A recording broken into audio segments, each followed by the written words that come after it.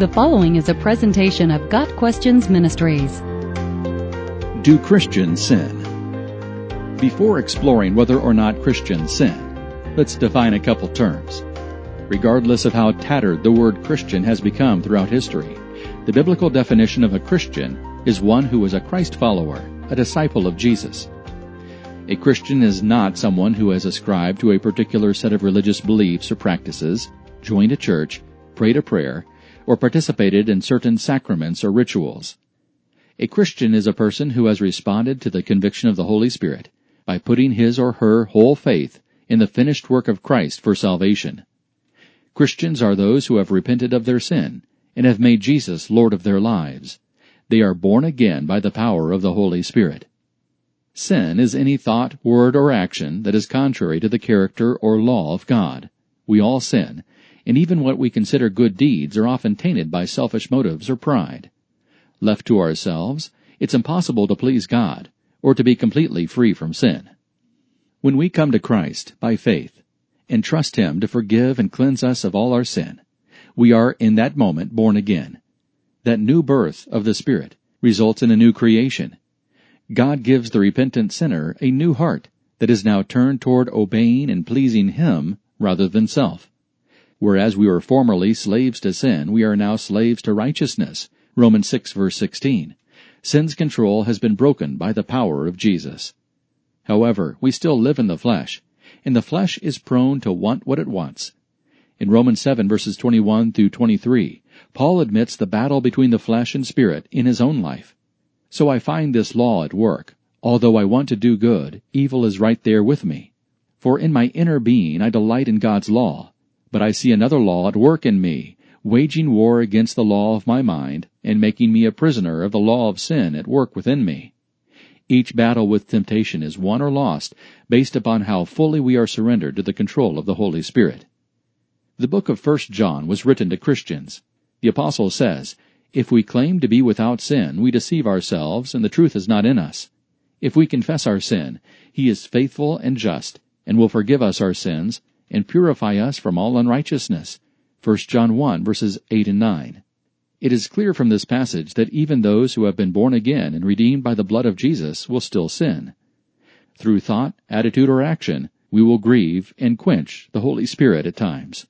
But this passage also reassures us that God offers continual, ongoing grace whenever we agree with Him about our sin and ask for His cleansing. However, other passages clarify the boundaries for this ocean of grace.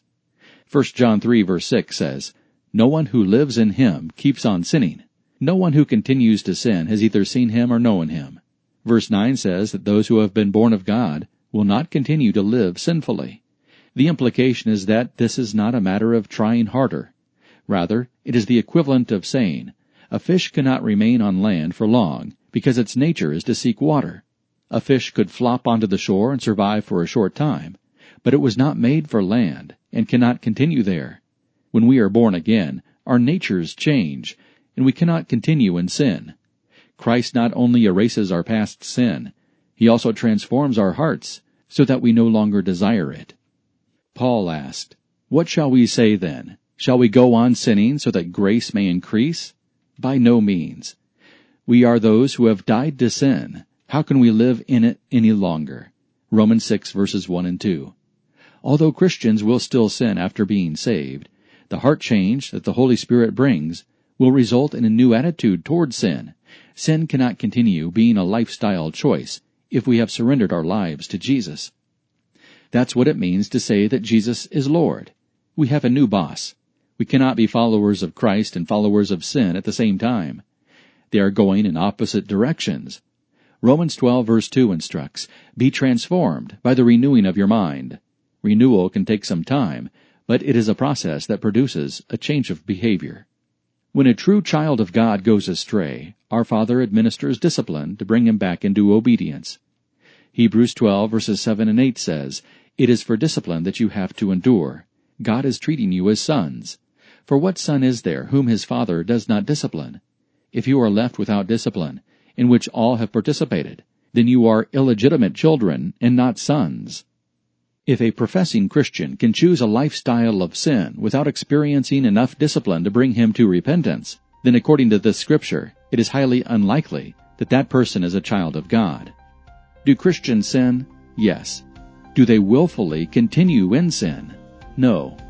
Scripture indicates that, while we will always fall short of the glory of God, Romans 3 verse 23, we have the hope that the power of God is at work in us to make us more and more like Him as we are changed into His glorious image.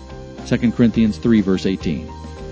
Got Questions Ministry seeks to glorify the Lord Jesus Christ by providing biblical answers to today's questions. Online at gotquestions.org.